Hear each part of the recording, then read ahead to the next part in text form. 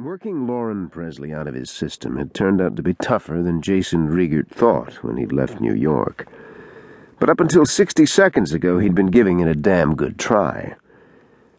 Clinking glasses, frenetic conversation, and blaring 80s music in the high-end bars swelled more tightly around him. He looked up from the photo on his BlackBerry to the woman he'd been flirting with for the past half hour, then back down at the just-in image of Lauren Presley celebrating New Year's Day. An unmistakably pregnant Lauren Presley. He wasn't often at a loss for words. He was considered a major player in the advertising business, after all. But right now, his mind blanked. Maybe because his brain was suddenly filled with visions of that impulsive encounter in her office. Had that surprise, mind-blowing night produced a baby? He hadn't spoken to Lauren since then, but she hadn't called either. Certainly not with any pregnancy news. He blinked twice fast, the bar coming into focus again. Pink-mirrored wall cast a rosy glow as he studied the shocker image just sent by an NYC pal. He schooled his face to remain neutral while he figured out the best way to make contact with Lauren. She'd sure shown him the door fast enough the last time they'd seen each other.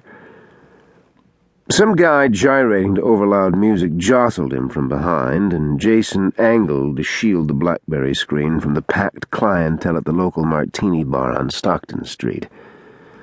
Rosa Lounge was small and quaint, and very expensive.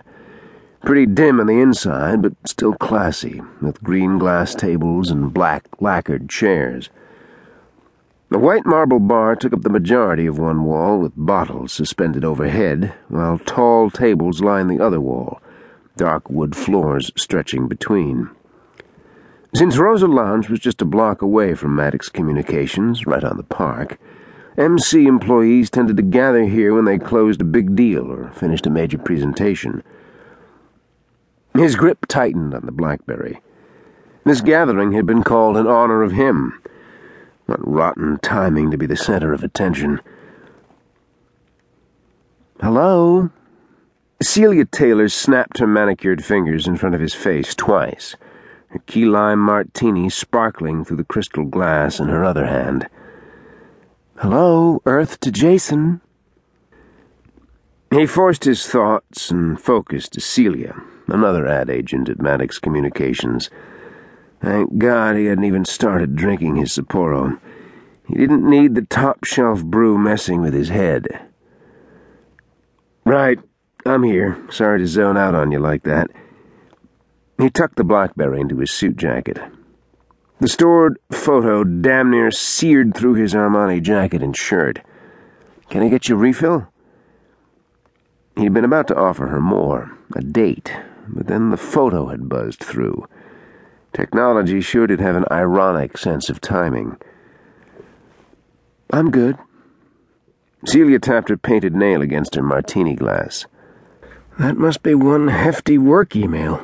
I could get insulted by the fact I'm not warranting your full attention, except I'm just jealous my cell phone isn't buzzing. Celia flicked her bright red hair over her shoulder and perched a hand on her slender hip. Red hair, green eyes. Like Lauren. Damn. Realization kicked him in the conscience. He'd deluded himself into thinking he was putting Lauren behind him this evening, only to pick up the lone redhead in the room. Of course, Lauren had darker auburn hair and softer curves that had driven him crazy, exploring. Jason set his bottle on the bar and eyed the door, mind made up. Delaying wasn't an option. He had to know. But he also didn't want to alienate Celia. She was a genuinely nice woman who tried to put on a tough facade in order to be taken seriously in the workplace. She deserved better than to be seen as a substitute for another woman. Sorry to cut out, but I really need to return a call.